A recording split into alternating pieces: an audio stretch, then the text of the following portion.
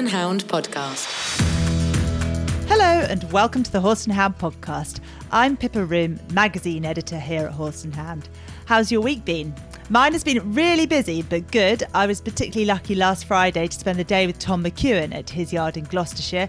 It was for a feature which is out in the magazine next week, the 24th of February issue.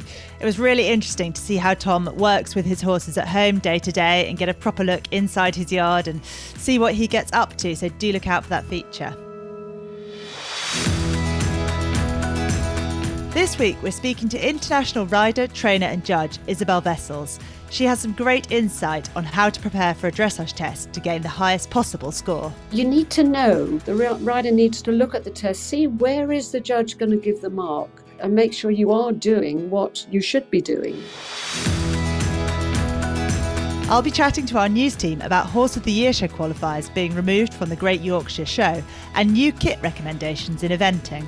Finally, personal trainer Katie Bleekman will give her advice on boosting your riding confidence. You need to have the ability to control your horse. You're equally 50%, so you need to make sure that your 50% of the partnership is as strong and as confident both mentally and physically as it can possibly be. More coming from Katie later. That's enough from me. Tighten up your girth and let's get started.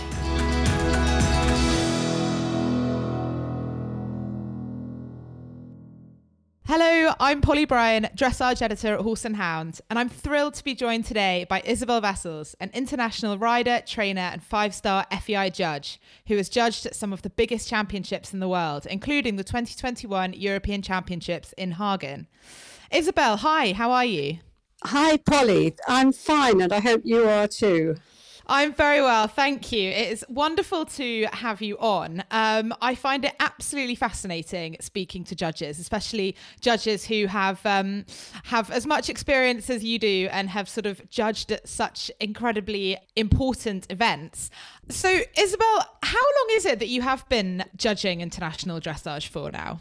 Well, I started the journey in the early 2000s, but I was actually still competing internationally at that stage. So that meant I couldn't judge seniors anyway on the European continent because you're not allowed to do both. So I did some pony things and the FEI Challenge Tour, which took me to some wonderful parts of the world, which was great fun.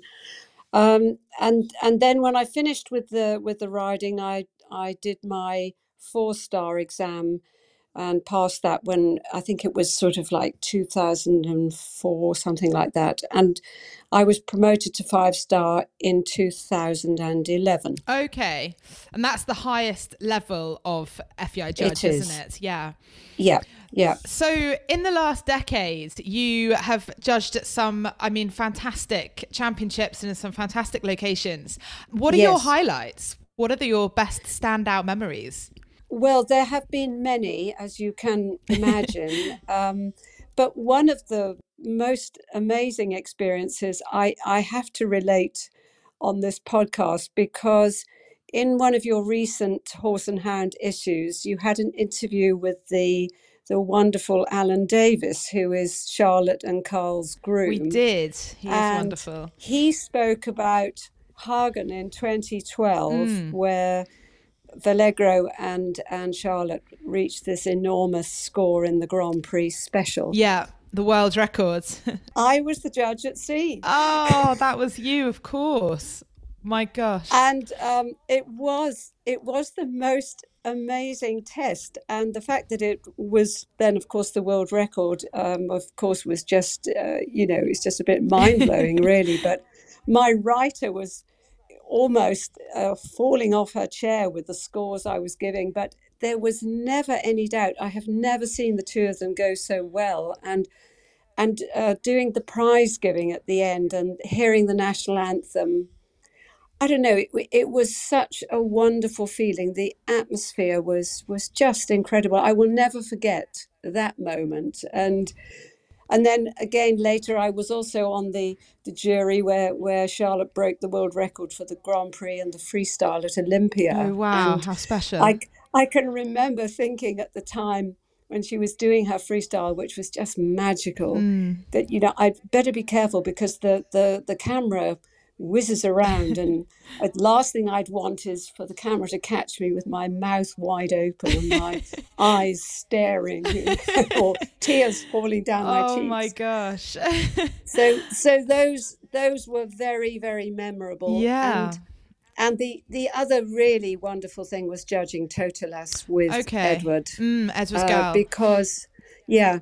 And also with Matthias, I judged him, the two of them as well. But this Totolas was such a magical horse. He had such an aura. He drew you in. When you judged him, he just sort of pulled at you. I can't describe it, but those two horses, of course, changed the face of judging, really, because suddenly giving tens was quite normal. And I feel so humbled and privileged that I've been around and judged those iconic horses that you know will be in everyone's minds forever and ever. So those are standout moments. And you know, there are some perhaps lesser moments, also inspirational, but those two horses made a huge impact on my journey and my own personal judging. So my gosh, how wonderful, as you say, to have those horses as part of your career. I just can't imagine what it must be like to judge well either of them. But I mean, judging Vallegro doing a world record test, of course you don't know it's a world record at the time, but were you watching and giving your scores and thinking, my gosh, this total score is going to be absolutely massive? Does that occur to you at the time? I think it does sort of cross your mind, but actually the British judges, you know, we're of course there are 5 of us who are 5-star judges, so you know we're very well represented, but we have all been trained really by Stephen Clarke, the wonderful Stephen Clarke, and he had from the beginning. He always said, you know, just give the comment and the mark for each movement and carry on. Don't think about, just comment and mark each movement as it comes along. And when you judge like that, you're not overawed by what you're actually doing. You're just being fair. So it's easier to keep your line. And the same, you know, if it's a little bit at the other end of the scale where one has to be a bit stronger with the marks and the comments, I think as long as you judge every single movement fairly and square, like a new, you know, the next movement is another page. Don't be grumpy and carry that through to the next thing, or don't be over excited and carry that through either. It has to be each movement a fair and square comment and mark. So that helps. Yeah, absolutely. And you mentioned that those two horses, Totolas and Vallegro, really changed the face of British dressage, because suddenly, you know, you were giving out all these 10s.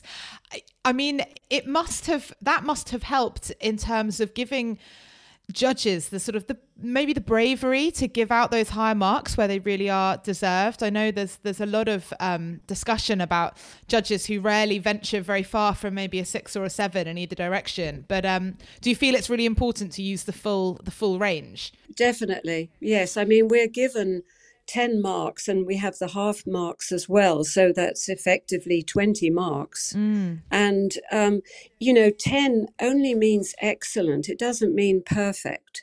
And it's like 8.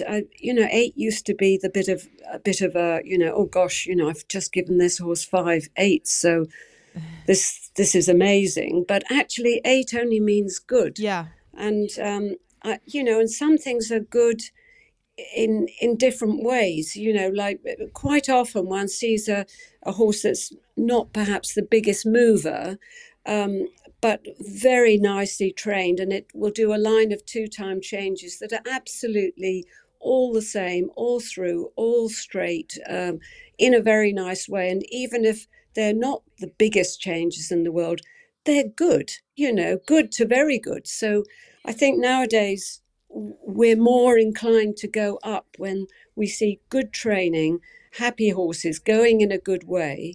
And, you know, I think that's what's made the difference, because you think to yourself, well, if I give this horse an 8.5 for those nice changes, I've still got a 9, a 9.5 and a 10. Yeah.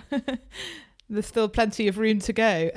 Absolutely, yes. I mean, in terms of that kind of impression a horse can make, being very impressive, but for different reasons, is there sort of one thing that you can name as judging almost any level, one thing you would suggest to all riders to try to work on for that very first impression?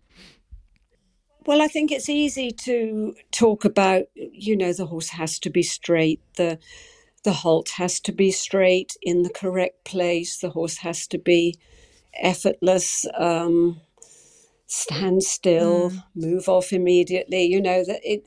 That first bit of a test is not the easiest to make a huge impression unless it's very, very exact. But there are many movements in a test where exactness on its own is not a strong enough reason to be very positive with the mark. And a lot of horses show an enormous amount of elasticity and suppleness and self-carriage and willingness, and through some of the movements this qualities are more evident, and I think that's where we tend to go higher. Whereas I can remember many times with the entry, a horse comes in, you're sitting at sea, it's dead straight, the horse stands still, the rider salutes and immediately moves off, and you think, well, that looked, maybe the canter could have had more jump, but everything else is really good, so I'm giving a 9. And then your colleague at the side tells you, oh, but it was nowhere near X, Whereas if there's a half pass, for instance, where the horse shows huge amount of balance, suppleness, elasticity, lovely bending, ease and harmony with the rider, all these things, that tends to be easier to get a more general trend in the marking. And of course, it does depend where you sit. And I'm not using this as an excuse, but the whole thing about having judges in different seats is that the whole horse is accounted for. And sometimes a horse will be really, really good from behind. Maybe it doesn't look so good from the front or the other way around, but somebody will be able to mark it up for the qualities that it has, even if it's not all the judges. So it's really interesting, and I think riders are a lot more, I think, maybe aware of the difference in what you see depending on where you're sitting as a judge, and it is remarkable actually, the difference in what you can see and how you see it. Do you have a favourite position? Do you have somewhere you always want to be sitting? I quite like the long side, I have to see, because you have the total picture of the horse, and it's really the place where you judge the way of going a lot, and you see more about balance and the nice suppleness of the horse's body, the bending of joints. But then on the other hand, I'm a great lover of half passes, and from the long side they don't look so good as from the front. But I mean, it's always an honour to be at sea, and you do actually get the best overall impression of the test. The only thing is, if it's a freestyle, you have to make some decisions sometimes which are not very popular, or the music crashes, or something goes wrong. All sorts of things can happen, and that makes it not so nice being at sea. But overall, sea is a lovely place to be. And funnily enough, in Hagen now, for the Europeans, for the freestyle, I was at the other end. I was at F. Okay. So the other end of the short, of the arena. Yeah, and that's an unusual place to be, isn't it? Because it's only at the top championships. Is. Although as a trainer, one mostly stands sort of behind the fence at A. So you're sort of used to looking at it from that point of view, but then you've got your very critical hat on, which hopefully as a judge one doesn't have such a hat. One tries to be positive and deliver the news in the best possible way. But there were one or two horses where I was really surprised how much difference was clear when you sat in that position and you saw all sorts of movements from behind, and one noticed that, the lack of straightness, or even sometimes an unequal use of the hind legs. It's amazing what you can see from that position. Yeah, that's really, really interesting. I wanted to ask you about Hagen, actually, because of course it was such a wonderful championship, almost a bonus championship to have it on top of the Olympics. But yes, I mean, you must have had a wonderful time judging. I wonder if which were the combinations that really stood out for you. Obviously, our gold medalist Jessica von Brede-Vendel was fantastic, but are there any particular combinations that really caught your eye, even if they weren't necessarily finishing at the very top of the leaderboard? Well, yes. I mean, Jessie was outstanding, even with a few little mistakes. Isobel Wessels didn't have a great start, but her special was really lovely. She is just the most amazing trainer and rider. I have so much respect for her, because even when she's had not such a good ride, the next day it's almost like she's got her game face on and watch out, everybody. She was really, really amazing. I really loved all our British riders. I thought they all did extremely well. Gareth's horse was a little bit inexperienced, but he always rides so beautifully. And Carl's special, I thought, was one of the best tests I've ever seen him ride with En Vogue, who is clearly a very, very sensitive horse. But the quality of some of his movements and his pirouettes, and it was just a beautiful, beautiful test. Yeah, it really was. And of course, little Geo was just a machine, a little pocket rocket. It was interesting because we were slightly slagged off for not having Geo higher in the freestyle. But actually, Susanna Barup from Denmark and myself, we both had Geo in silver. Oh, really? And okay. Catherine, I think, in bronze. Catherine Dufour. Not a huge difference, but we actually had it the other way around. But you know what it's like when you're a judge. They tend to tell and report what was, not acceptable. And actually, some of us had a slightly different opinion. But, it isn't calculated. You just put the things together one after the other. And I really loved Geo's music. Yeah. So that for me, it's just half a mark here and half a mark there. And in the end, you have a tiny difference in the ranking. But I think the ranking in this case, it didn't really matter, because one was happy with who came out in wherever they came out, because they all deserved to be in the top, 15. Definitely. It was such a high standard. It really was. And to have so many teams, so many participants, and many of them were the ones who had been in Tokyo.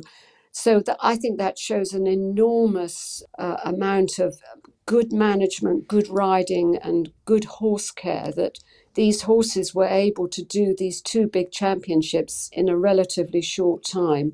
And there was never any horse looking jaded or tired or in any ways compromised. They all looked fit, happy, well, and on their game, you know. So it could have been a little bit of a disappointment after Tokyo, but it wasn't at all. And some riders like Henri Rooster with his lovely Contestro, who'd had a bad time in Tokyo, he could come and absolutely shine. Yes. So I think it was great. And so many teams, I can't remember now how many, but there were loads of teams. So I think this was really good for the sport. And Hagen is one of my favourite shows, and they do such a good job there. They took care of all the details, and nobody was compromised by the dreaded COVID thing. People followed the rules, and Team Castleman just did the most amazing job, as they always do at all their shows. They do a good job. Amazing. It's so lovely to hear. And yeah, I think it was just such an incredible thing for the sport, as you say, to have two such very different but equally wonderful championships in one summer. It was a very special year, wasn't it, last year, I think?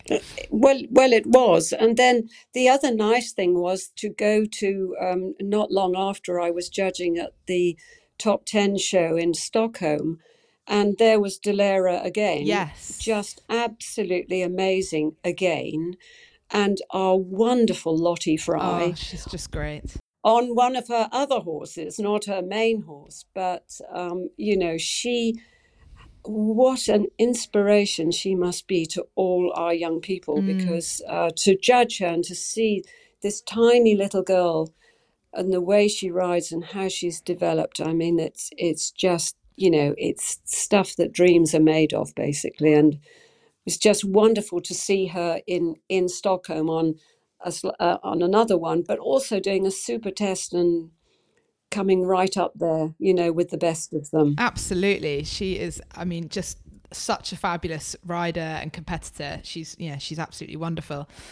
You mentioned a little bit earlier about the difference, those half marks can make, when they add up across a test, and those very small margins that do make quite a difference. I wonder if there's any tips you can give to riders out there riding at probably not European Championship level, but any of the levels, right up from the start. Any advice you can give to just, rake in a few more of those little half marks that can really make such a difference? Yes, of course. I think sometimes the answers to getting a few more marks are more simple than people think. And I mean, like you were talking about the entry. Well, if you have a horse that's not the biggest mover, make sure you really nail all those halts, the rein-back, the walk pirouettes, the nitty-gritty things that most people dislike. Actually, if you've got a well-trained horse, even if it's not a huge mover, you will find that you get lots more 7.5s and 8s when, the wonder horses are perhaps making mistakes and only getting 5s or 4s or whatever. So that would be my first thing, is look at the test. I mean, in a lot of tests, there's a mark just for a transition from canter to trot. Get it right, do it well, because, maybe you can get an 8 or a 9 for that. And again, the wonder horse with the huge canter and the huge trot loses balance and gets a low mark. So the small things, somehow, if you really take care, you can elevate your score. Yeah. And one of my pet hates, it's, we've all got things, and I'm not young, so, I've had time to become a grumpy old judge, I suppose. But, I'm personally always trying. I try so hard to give positive marks, but when I really can't, because riders have made silly mistakes, I try to tell them not that they've made a mistake, but what they can do about it. Okay. And one of the biggest things I see is that riders have no control when they ride a horse on a diagonal line. So they don't look where they're going. They come off a corner, say at H, heading towards F, and they don't aim the horse or the shoulders of the horse towards F. They just sort of haphazardly turn on the diagonal, and they sort of drift across, and they end up not at F, but probably 5 or 6 meters before F. So they've shortened the line. The horse is basically not tracking straight or upright. So when you do 5 every 4 in a Prix St. George, you wonder why there's a mistake at the end. It's because your horse was always drifting to the left instead of staying upright. You've got to be like on a railway line when you're on a diagonal. And because it's away from the wall, the horse will always try to drift. But if they're in the prelim and novice level, they teach their horses to do really really good lines where the horse stays on the railway line.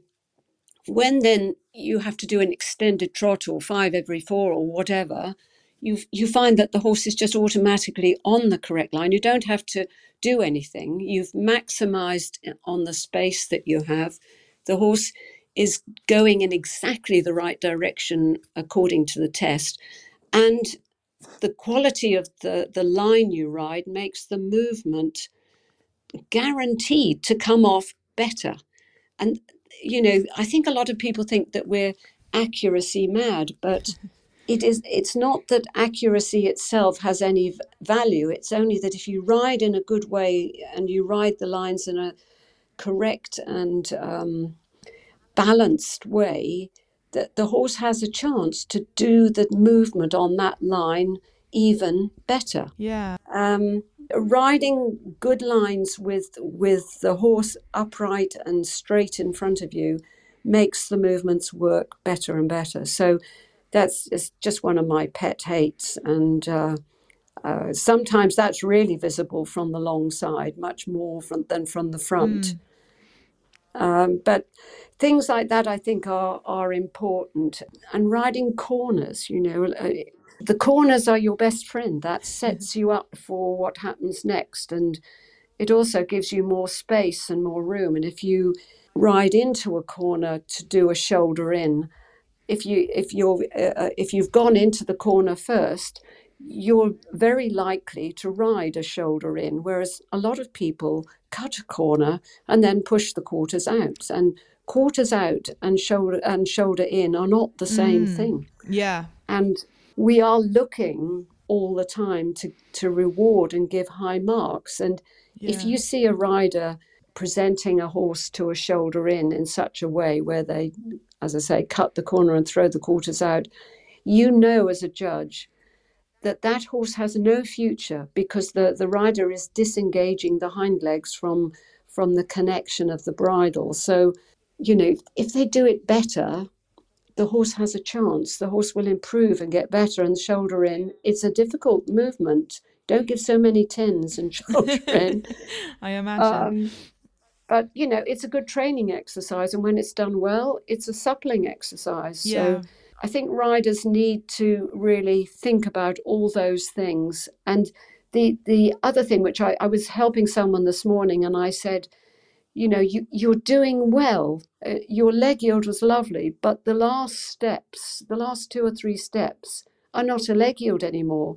And so where I'm going to give the mark, you're no longer doing a leg yield. So you've lost at least 1 mark. Yeah. Make sure you need to know, the rider needs to look at the test, see where is the judge going to give the mark, and what should I be doing at that moment, and make sure you are doing what you should be doing. I suppose on that note, it's potentially better for a movement to improve as it goes along. For example, a half pass to sort of improve as the half pass goes, so that you finish with your best quality half pass steps. And that's also when the judge will be going, okay, this is the mark. So I suppose if it can't be perfect from start to finish, better to be perfect at the finish than at the start. Absolutely. And we all know that, there's a little bit of ring craft involved, and, nobody minds when a rider adjusts their movement a little bit to suit their horse in order to have a nice ride, or to encourage the horse, to keep the horse relaxed. There's no harm in that. But I think riders don't train things like that at home. So when they go to the competition, they have even less influence, because you always lose something when you ride in a test. It's only a certain percentage of your normal performance at home. Sure. We're all gold medalists at home, aren't we? Absolutely. Yeah. Oh, Isobel, it's been absolutely fascinating to chat to you, and it's so interesting to hear your tips and your advice and your pet hates. It really, really is very, very interesting indeed. Thank you so much for coming on the Horse and Hound podcast. Thank you very much. I've enjoyed it. Thank you.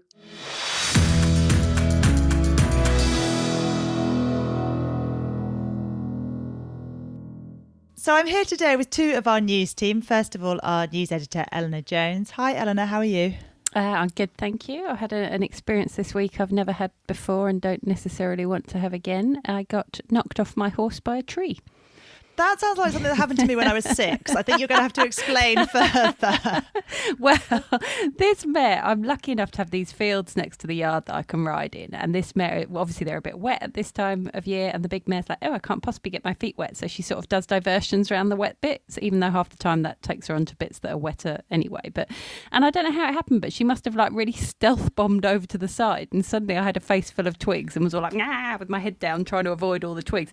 And then there was this massive branch and it was like, yeah, that's not going to be brushed out of my face, and I hit the deck.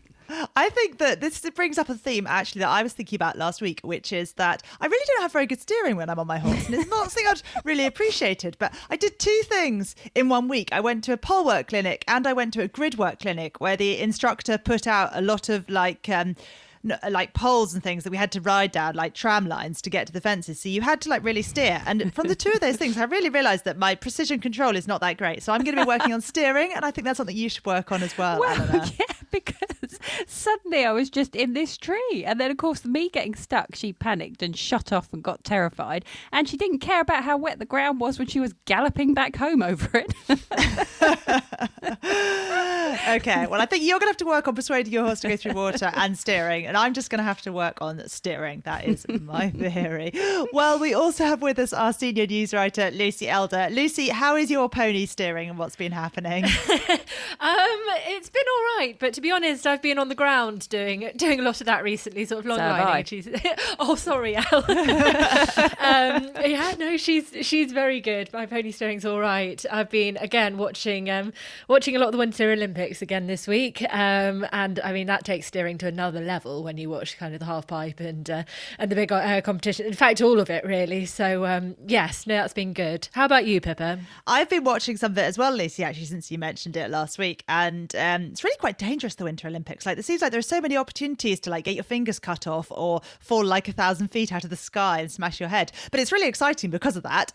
Obviously, partly because of that, and it's great sport. And did you see that referee in the ice hockey who got smashed in the face and had to go and get stitches and came back like 20 minutes later and carried on being an official? I know, it's unbelievable, isn't it, when you say it? It's kind of the whole, it matches everything, all that adrenaline and speed and beauty, but yeah, really the risk of things going wrong is high, which when it goes right makes it even more amazing, I think. And also because I've tried things like skiing and ice skating, and it gives you that whole new level of appreciation for just how difficult and painful it is when it can go wrong. It's danger, but it's exciting. The stakes are high for sure. Aside from that, I was out doing combined training last weekend. Got a 32 dressage and 1 down, so that was a good little outing. And I'm out show jumping this weekend. So yeah, keeping the Connemara pony busy. Well, on to the real news. Eleanor, last week we were talking about obesity in horses, and this week it's rider size. This is a story that you've been working on about a new rule at the Great Yorkshire Show and a subsequent decision by Horse of the Year show, Hoys as we call it. Fill us in. What is this new rule and what has come down from Hoys as a result of it? So the rule was actually brought in last year at the Great Yorkshire, and we covered it at the time, and it means essentially that horses and ponies can only be ridden either by the riders who are entered to compete with them in a certain class, or you can have a substitute rider, but that rider has to be also of an age that would mean they were eligible for the class, if that makes sense. Okay, so if this is a class for riders who are aged 14 and under, for example, if you wanted someone else to work the pony in, they would have to also be 14 or under. That's the situation. Yeah, much simpler way of saying it. And this rule was brought in on top of the fact the Great Yorkshire Show has had since 2016 a ban on anyone riding a horse or pony who weighs, including tack, more than 20% of that horse's weight. And they brought the extra rule in because some people were still trying to get round the 20% rule and sort of riding horses and ponies they were too heavy for. And what has happened now? So that rule was brought in last year. What has happened now? What have Hoys said?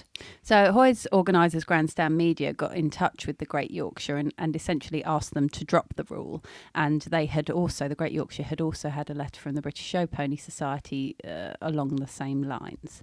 And essentially what the Great Yorkshire was told was that if they wanted their Hoys qualifiers, they would have to drop this rule. Okay. And you spoke to Great Yorkshire's Amanda Soddart-West. What did she say about sort of why they brought the rule in, and are they going to change it because of Hoys, or are they sticking to their guns? No, they're sticking to their guns. They said that, you know, despite the fact they had this 20% rider weight rule in place and had done for 5 years, they were still seeing riders far too big for the animals, warming them up. And they've said that although, of course, safety is a huge priority in all classes, the wording for these classes says that a pony should be suitable for a child. So therefore, suitability must be a big consideration when you're entering. And as Amanda put it, there's plenty of other ethical ways to settle a pony rather than just putting a bigger jockey on it to warm it up. Okay. And you spoke to Hoys as well, obviously, to get their side of the story, so to speak. What did they say? So they confirmed that's why the decision was made, and they've said that although Hoys always has equine welfare as its highest priority, they also have a duty of care to the safety of children riding in their in Hoys qualifiers. And they said they work with the BSPS, the British Show Pony Society, and the National Pony Society to ensure they're all driving the sport forward in terms of fairness and welfare. But as a result of the rule and a decreasing number of entries in these classes at the Great Yorkshire, it's no longer viable to hold the qualifiers there. Okay, so on that point about decreasing number of entries, is that true? Did Great Yorkshire give you some figures? Yeah, so I asked them about that, and they said that although entries in those classes had fluctuated, it was probably no more than in any other section. So, for example, just in the 13.2 children's riding pony, they had 15 entries in that class in 2011 and 16 last year. Okay, so it's not a dramatic decrease, it wouldn't seem. Well, thank you, Eleanor. And I know you spoke to various other bodies and people for reaction on this story too. There's a lot more about it in this week's magazine that people can pick up and read about. Thank you. Lucy, you've been writing more about eventing safety this week. I think it's a bit of a roundup story on final bits and bobs from the FEI Eventing Risk Management Seminar. Is there more? Is this the end of the magnum opus? I think it is. It's been the gift that keeps on giving, really, as it was 4 hours of kind of the science and maths and technology, which, as we know, never stands still, or how that could be applied to the sport and how all of those things impact the sport. So it is really interesting. And I know I say this every time I talk about it, but if it wasn't interesting, I wouldn't have sat through 4 hours of it and be writing all these stories about it. So as you said, yes, this is kind of a roundup of the last bits and pieces from that. And the big headline from this week's story really is that air vests are going to be recommended for international cross country for 2022. You still need your up to standard body protector, so it's not replacing those, but it is quite a major thing really for the FEI to put it in its own rules that it's recommending them. And I certainly mentioned in a news story I wrote round about sort of autumn 2021, at the time the rule changes are all finalised for the next year, that this was being decided. So it's not, brand new news for anyone that's been sort of reading the FEI's eventing rule book for 2022 as bedtime reading. But what happened at this seminar is it gives context behind a lot of those rule changes. And at the seminar we had some insight sort of behind why it's not a hard and fast rule for this year, which really it comes down to the need for more research in a nutshell. So Dr. Mark Hart, who's the FEI Medical Committee chairman, and he's also a cardiologist in his day job, he said that while the preponderance of evidence is that air vests probably do help the majority of the time, more definitive evidence is needed to show the beneficial effect and to know if there's any potential downsides as well. I went to British Eventing, of course, because I wanted to know if this is something that's going to be impacting all of our listeners that are out competing at national level. And a spokesman told me that it's not making a change to the national rules at this point, but that they are closely monitoring the situation. Okay, that's an interesting one. And also there was some discussion about monitoring riders after falls. What was said about that?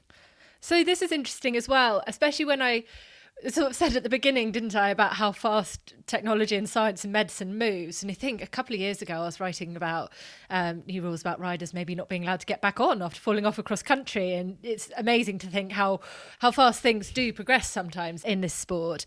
So Dr. Hart essentially said there's a responsibility to check on riders throughout their time on site. Now, we know that riders already have to be checked by a medical officer after a fall before getting back on horse again or leaving the venue. So that already happens. But we know that concussions aren't always apparent straight away. Again, there's loads of research going on into sporting concussions that we're sort of writing about throughout the year, aren't we, and things. So within that context, this is one part of concussion management. So there's the immediate assessment side where someone is, when they've fallen off, they need to be checked to see if they've sustained a head injury. But then this is a kind of a development of the other side, which is the checking a rider sometime after a fall. And if a rider's still on site, then Dr. Hart was saying that we should be keeping monitoring their situation and how they're doing. So I thought that was quite interesting in terms of there's no set time frame yet as to whether that should be, sort of 3 hours, 12 hours the next day, but rather a sort of broader advisory that we should be, or rather the sport should be keeping a check on them. And I also thought another point that was quite interesting was that he indicated the FEI is looking towards new technology such as blood tests in helping recognise concussions in the near future, which is something I've been following in the news and writing about in news in recent years. So it's interesting to hear the FEI is looking into that new technology and research that might potentially be available soon. Definitely. And of course, we're talking about FEI events. So in a lot of cases, riders would be on site for a couple of days, maybe, riding other horses and so on. So it would be possible to keep checking in with them or even a couple of hours later before they leave. Well, thank you, Lucy. All very interesting stuff. And to you too, Eleanor.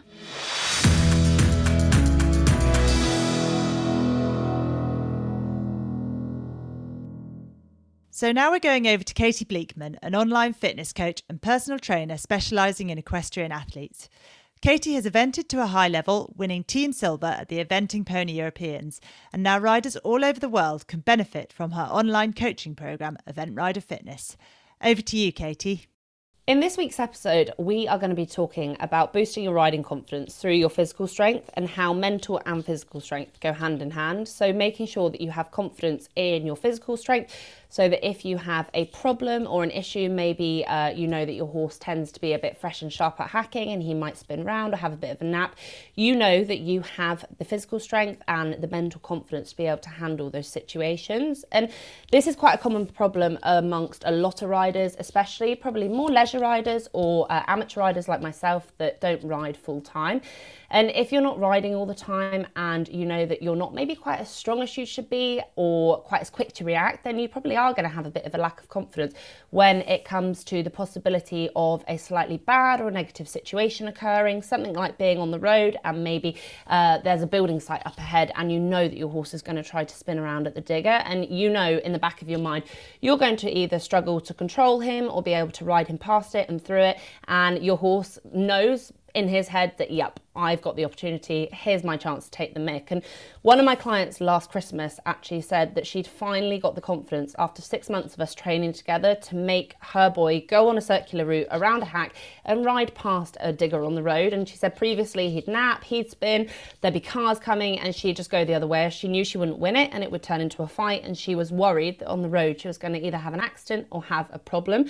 And obviously from a safety point of view, whether you're hacking or maybe you're at an event, you need to have the ability to control your horse. You're equally 50%. So, you need to make sure that your 50% of the partnership is as strong and as confident, both mentally and physically, as it can possibly be.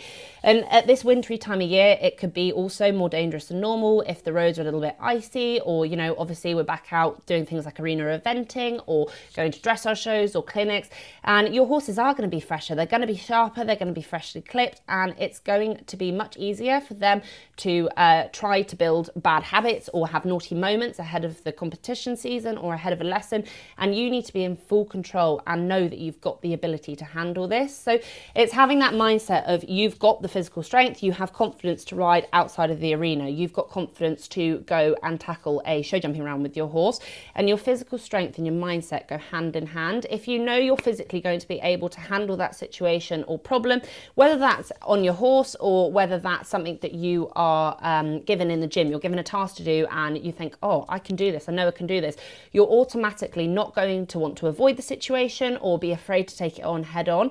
And if you know you've got physical limitations within your riding or your riding position, then you want to make sure you're working on improving these off your horse so that when you get on, or maybe if you are having a bit of a bad day or you've got a sore back, you know that you are physically as strong as you can be to handle this. And if we think about really strengthening the physical side first, then we can think about the mental side and how we can improve your mental performance.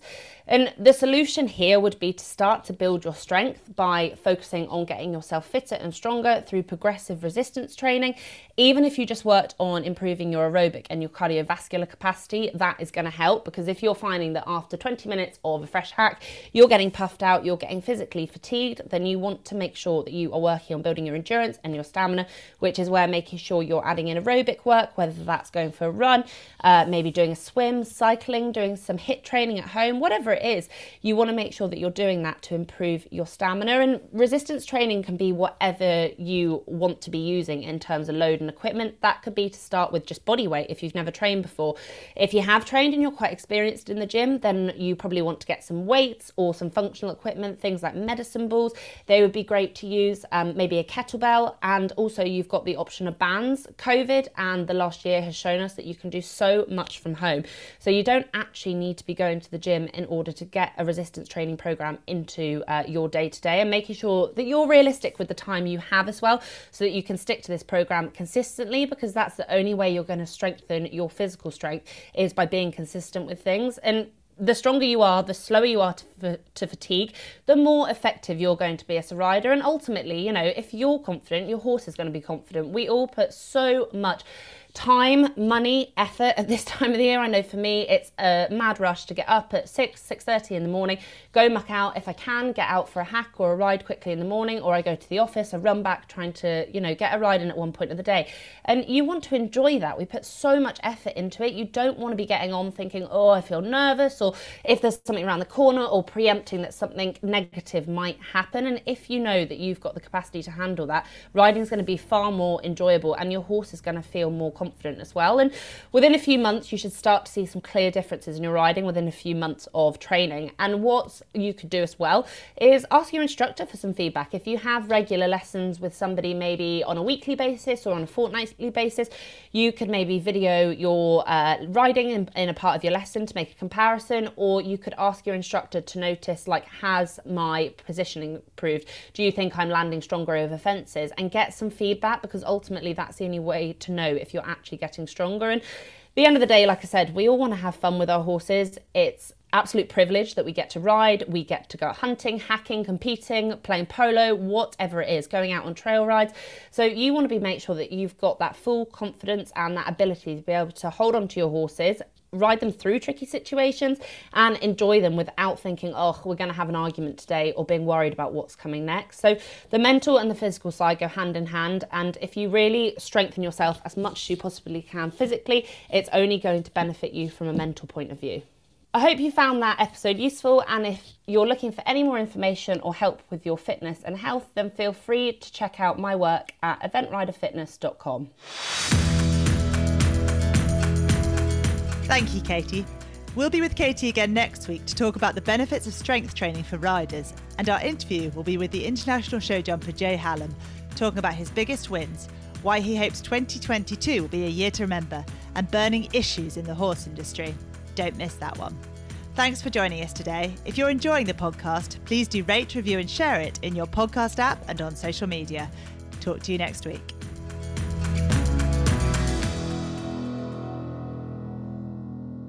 The Horse and Hound Podcast is a Media Cage production.